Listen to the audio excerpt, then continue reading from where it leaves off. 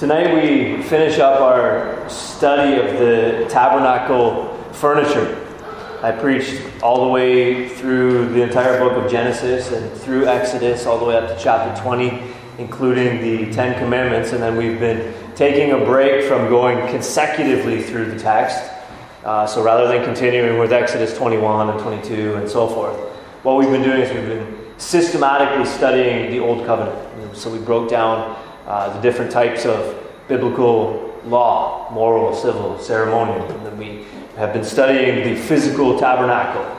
And we've been focusing in on studying the furniture in the tabernacle. And God willing, we will finish up our study of the physical tabernacle next week, looking at the last piece of furniture tonight, and then just a summary message on the physical tabernacle.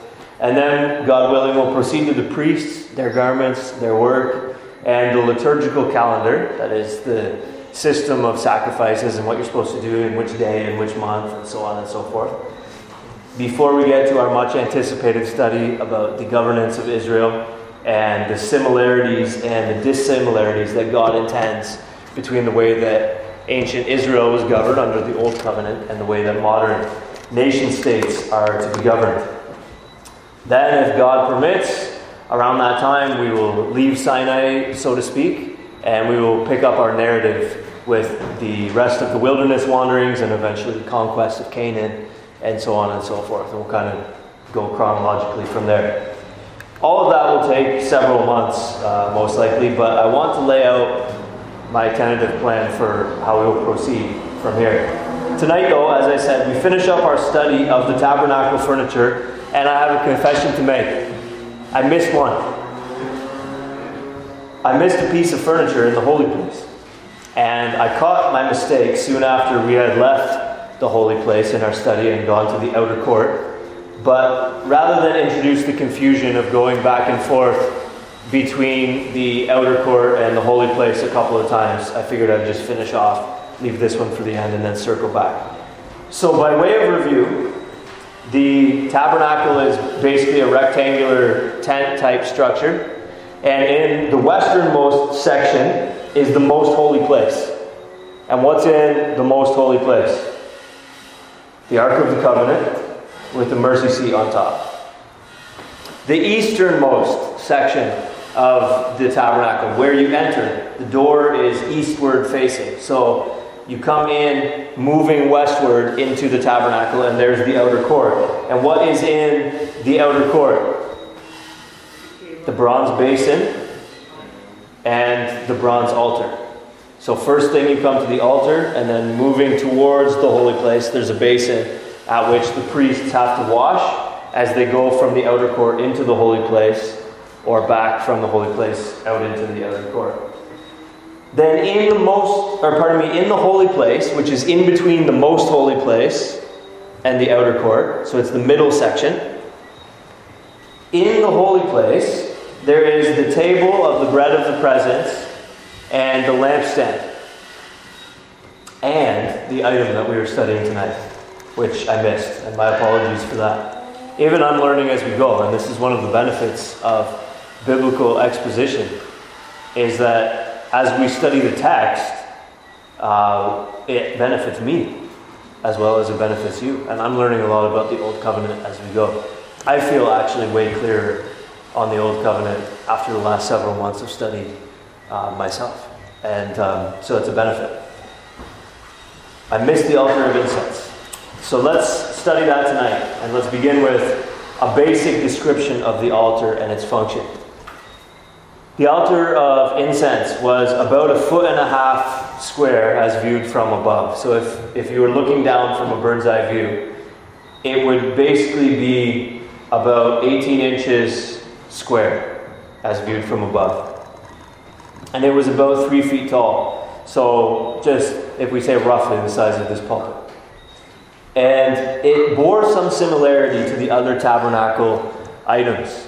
As Douglas Stewart describes, quote, like the ark, and more particularly like the table, it was made of acacia wood surfaced with gold, but like the bronze altar, It had rounded corner protuberances extended upward from its top, known as horns. In a manner akin to the table, it had a decorative molding of gold around the edge of its top, giving it something of a lip that would help hold incense on the surface. And it had gold rings through which poles of acacia wood overlaid with gold could be inserted to carry it. And this altar of incense was placed, as Exodus 30 and verse 6 says, in front of the veil that is above the ark of the testimony, in front of the mercy seat that is above the testimony. This means that if you were walking walking westward through the entrance to the tabernacle into the outer court, you see the altar, the bronze altar in front of you. You walk past that, and you pass the bronze basin, and you walk into the holy place. You see the table for the bread of the presence and the lampstand, one on either side of the room. And directly in the middle, you see the altar of incense. But the altar of incense was westward, right up against, or right close to, the curtain that separated the holy place from the most holy place. Every day, twice a day, at morning and evening, the high priest was to burn the prescribed incense on it. This timing coincided with the offering of the standard morning and evening sacrifices on the bronze altar, which was in the outer court. And so the animals would be sacrificed and the incense would be burned at the same time, morning and evening, day by day. Know that the altar of incense was not an altar for animal sacrifices, as we just read in the text, Exodus 30, 1 to 10. But that blood was to be applied to it on the Day of Atonement once per year. Now, that's a basic description of it and its function and its place in the system. What does the altar of incense represent? Beyond any reasonable doubt, the altar of incense represents the prayers of God's people as an integral part of His worship. This interpretation rises naturally from the several connections that the Scripture makes between incense and prayer. The Scripture regularly uses incense as a symbol for prayer, so it is most natural to apply the same symbolism here. And if we didn't apply that symbolism here, then on what basis would we claim that the incense represents anything else? In other words, if we jettison the way that the Bible uses incense symbolically elsewhere, on what basis are we going to come up with another symbolism? Therefore, it's most natural to assume that the symbolism here is consistent with what we see in the rest of Scripture, that the incense represents prayer. Listen to the following verses. In Psalm 141 and verse 2, the psalmist says, "Let my prayer be counted as incense before you." In Revelation chapter 5 and verse 8, we read, "The 4 living creatures and the 24 elders fell down before the Lamb, each holding a harp and golden bowls full of incense, which are the prayers of the saints." Revelation 8 doesn't equate the incense with the prayers of the saints in as explicit a manner as Revelation 5 does. However, they're still presented together in Revelation 8. Listen to verses 3 and 4. "Another angel came and stood at the altar with a golden censer, and he was given much incense to offer with the prayers of all the saints on the golden altar before the throne. And the smoke of the incense with the prayers of the saints rose before God from the hand of the angel." And we see the same sort of correlation where they're not equated, but they're there together in Luke chapter 1 when Zechariah is burning incense before the Lord. And we read that the whole multitude of the people were praying outside at the altar of incense. And of course, we know that that's when an angel appeared to Zechariah, but nobody knew that it was going to be a special day like that.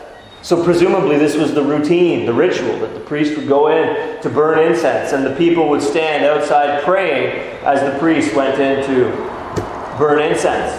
So there was this correlation that the people understood between the hour of incense and the hour of prayer. And we read that there appeared to Zechariah an angel of the Lord standing on the right side of the altar of incense. And Zechariah was troubled when he saw him, and fear fell upon him. But the angel said to him, "Do not be afraid, Zechariah, for your prayer has been heard." So Zechariah is in there burning incense while the people outside are praying. And Zechariah himself apparently also is praying, because the angel stands before him and says, "Your prayer has been heard." So incense is constantly, and it's actually exclusively related to prayer everywhere in the Scripture that we may infer symbolism. Thus, it's best to understand this altar of incense in the ancient tabernacle the same way, which teaches us that part of what God wants from His people by way of worship is prayer. That we are to pray.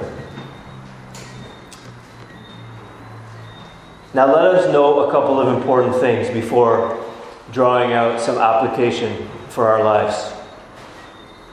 First, though the altar was in the holy place, its function was related to the most holy place. So again, let's just review briefly so we don't miss this. There's this rectangular tent-type structure with 3 sections. The easternmost section is the outer court. The middle section is the holy place. And the westernmost section is the most holy place. And the altar of incense is in the westernmost side, is on the westernmost side of the middle section, the holy place, just before you go into the most holy place. But though the altar was in the holy place, in the middle section, its function was related to the most holy place, which was the westernmost section.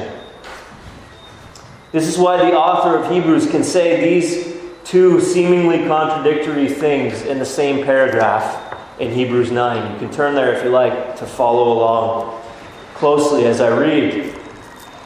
The author of Hebrews says in Hebrews chapter 9,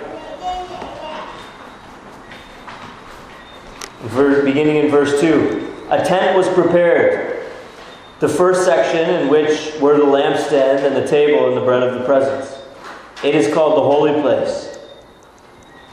Behind the second curtain was a second section called the most holy place, having the golden altar of incense and the Ark of the Covenant covered on all sides with gold, in which was a golden urn holding the manna and Aaron's staff that budded and the tablets of the covenant.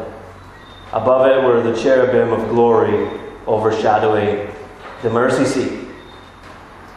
Now, what I just read indicates that the altar of incense was actually part of the furniture of the most holy place.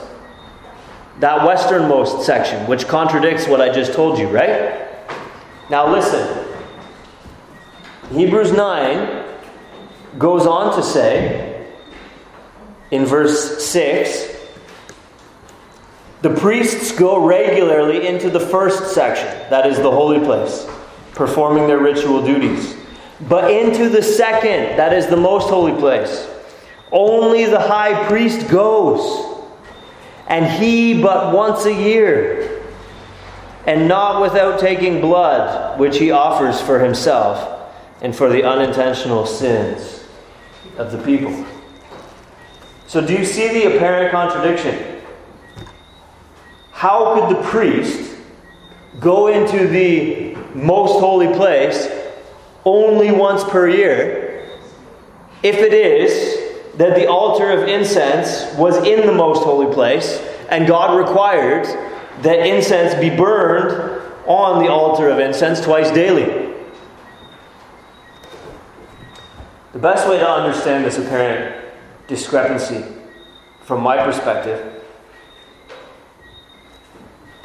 is to interpret this in conjunction with Hebrews 9, in conjunction with Exodus 30, and understand that the altar of incense was physically just outside the most holy place, right by the entrance to the most holy place. So it was physically in the holy place, but its function pertained to the most holy place, as opposed to belonging properly in the holy place, in which it was actually physically to be found. And so it belonged most properly to the most holy place. And so when the author of Hebrews comes so many years later to describe these things theologically and explain their significance, he includes the altar of incense as something in the most holy place, something belonging to the most holy place. As the priest burned incense on the altar of incense in the most holy place, in the holy place, but right by the curtain to the most holy place, no doubt the aroma would waft into the most holy place, into the very presence of God, where it would be a sweet and pleasing aroma to Him. And that was its very purpose. It was located as close as you could possibly get daily to God's presence, with the intention that the aroma from it would go into God's presence. That was the point. And so it was positioned as close as you could possibly get to God's special presence, without actually being in the most holy place, which would render it inaccessible except once a year on the Day of Atonement. And so it's in the holy place, but its function pertains more properly to the most holy place. And so the author of Hebrews interprets it as an item belonging to the most holy place. It was placed outside the most holy place to indicate the limited access that God's people had during that period of types and shadows when they lived under the Old Covenant. In contrast to the period we live in now, in which Christ has become the fulfillment of these types and shadows. In fact, that's exactly how the author of Hebrews interprets the meaning of the curtain between the holy place and the most holy place. In the very next verse, Hebrews 9 and verse 8 says, "By this the Holy Spirit indicates that the way into the holy places is not yet opened."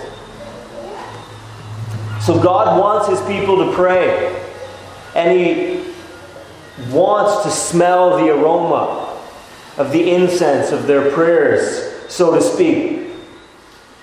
But He also wants it to be clear that they are not entitled to approach Him familiarly and on their own terms, with unlimited access under the Old Covenant. There is a curtain between they and He. That's the first thing I want to point out before drawing some application. Second, notice that atonement is a prerequisite for prayer. If there was no blood from the bronze altar, there could be no legitimate offering of incense at the altar of incense. Because this altar of incense had to be consecrated, sanctified, atoned for with blood from the bronze altar. The high priest was to take blood from the bronze altar once a year and apply it to the altar of incense. If he did not do that, there could be no legitimate offering at the altar of incense. And so, atonement is a prerequisite to prayer. Without the blood of a substitute, you can't expect that your prayers will be heard and accepted as legitimate by God. The bronze altar legitimizes the altar of incense. Let us now draw out some implications and applications. First, though God wants us to pray, We need to recognize that our prayers themselves are imperfect and blemished, as flowing from our own imperfect and blemished hearts, and therefore must be atoned for. We cannot expect God to hear and to accept our prayers without atonement having first been made. If there is no blood from the bronze altar, we may not light any incense. God quarrels regularly with His Old Covenant people for praying to Him as if they were loyal, faithful worshipers when they were not repentant and contrite and did not trust in Him to pardon their sin. It's a theme of the prophets. I could cite a number of different passages, but let me just cite one from Isaiah chapter 1, verses 13 to 16. Bring no more vain offerings. Incense is an abomination to me. New moon and Sabbath and calling of convocations. I cannot endure iniquity and solemn assembly. Your new moons and your appointed feasts, my soul hates. They have become a burden to me. I am weary of bearing them. When you spread out your hands, I will hide my eyes from you. Even though you make many prayers, I will not listen. Your hands are full of blood. What's necessary then? The very next words, listen. Wash yourselves. Make yourselves clean. You see? Until there is atonement, until there is purification, there may be no incense. We need atonement before our prayers will be heard and accepted on high. And thank God we have such atonement. Of course, the sacrifices offered on the bronze altar. This is one of the easiest things to interpret in the Old Covenant. The animal sacrifices slain as substitutes for the people, bearing the punishment that they deserve for their sins. What do they represent? Christ Jesus on the cross, laying down His life for us. The animals offered on the bronze altar prefigured the atonement that Christ Jesus made for us. Taking His blood then and applying it to us and to our prayers. We and our prayers are now acceptable in God's sight, and He will hear them for Christ's sake. And this leads us to our second point of application. We no longer have to pray from outside the most holy place. We no longer have to offer up our incense on the outside of the curtain. When Jesus died, the curtain separating the holy place from the most holy place was torn in two from top to bottom, as if God's hands reached down and tore it Himself. This is unnecessary anymore. This symbolized that we all of God's people, have the access that was previously restricted to high priests and high priests alone. All of God's people have the access of high priests in and through Christ Jesus. The most common and ordinary saint is now welcome to come into God's presence as only Aaron and his sons did in ancient times. The most common and ordinary saint may come right into the very presence of God. And as pertains to our study tonight, to present there our prayers and our petitions to Him. Because Jesus died the death that we deserve to die, and lived a perfect and sinless life that we ought to have lived but didn't. Because He gives us His righteousness. Because His blood has made atonement for our sins.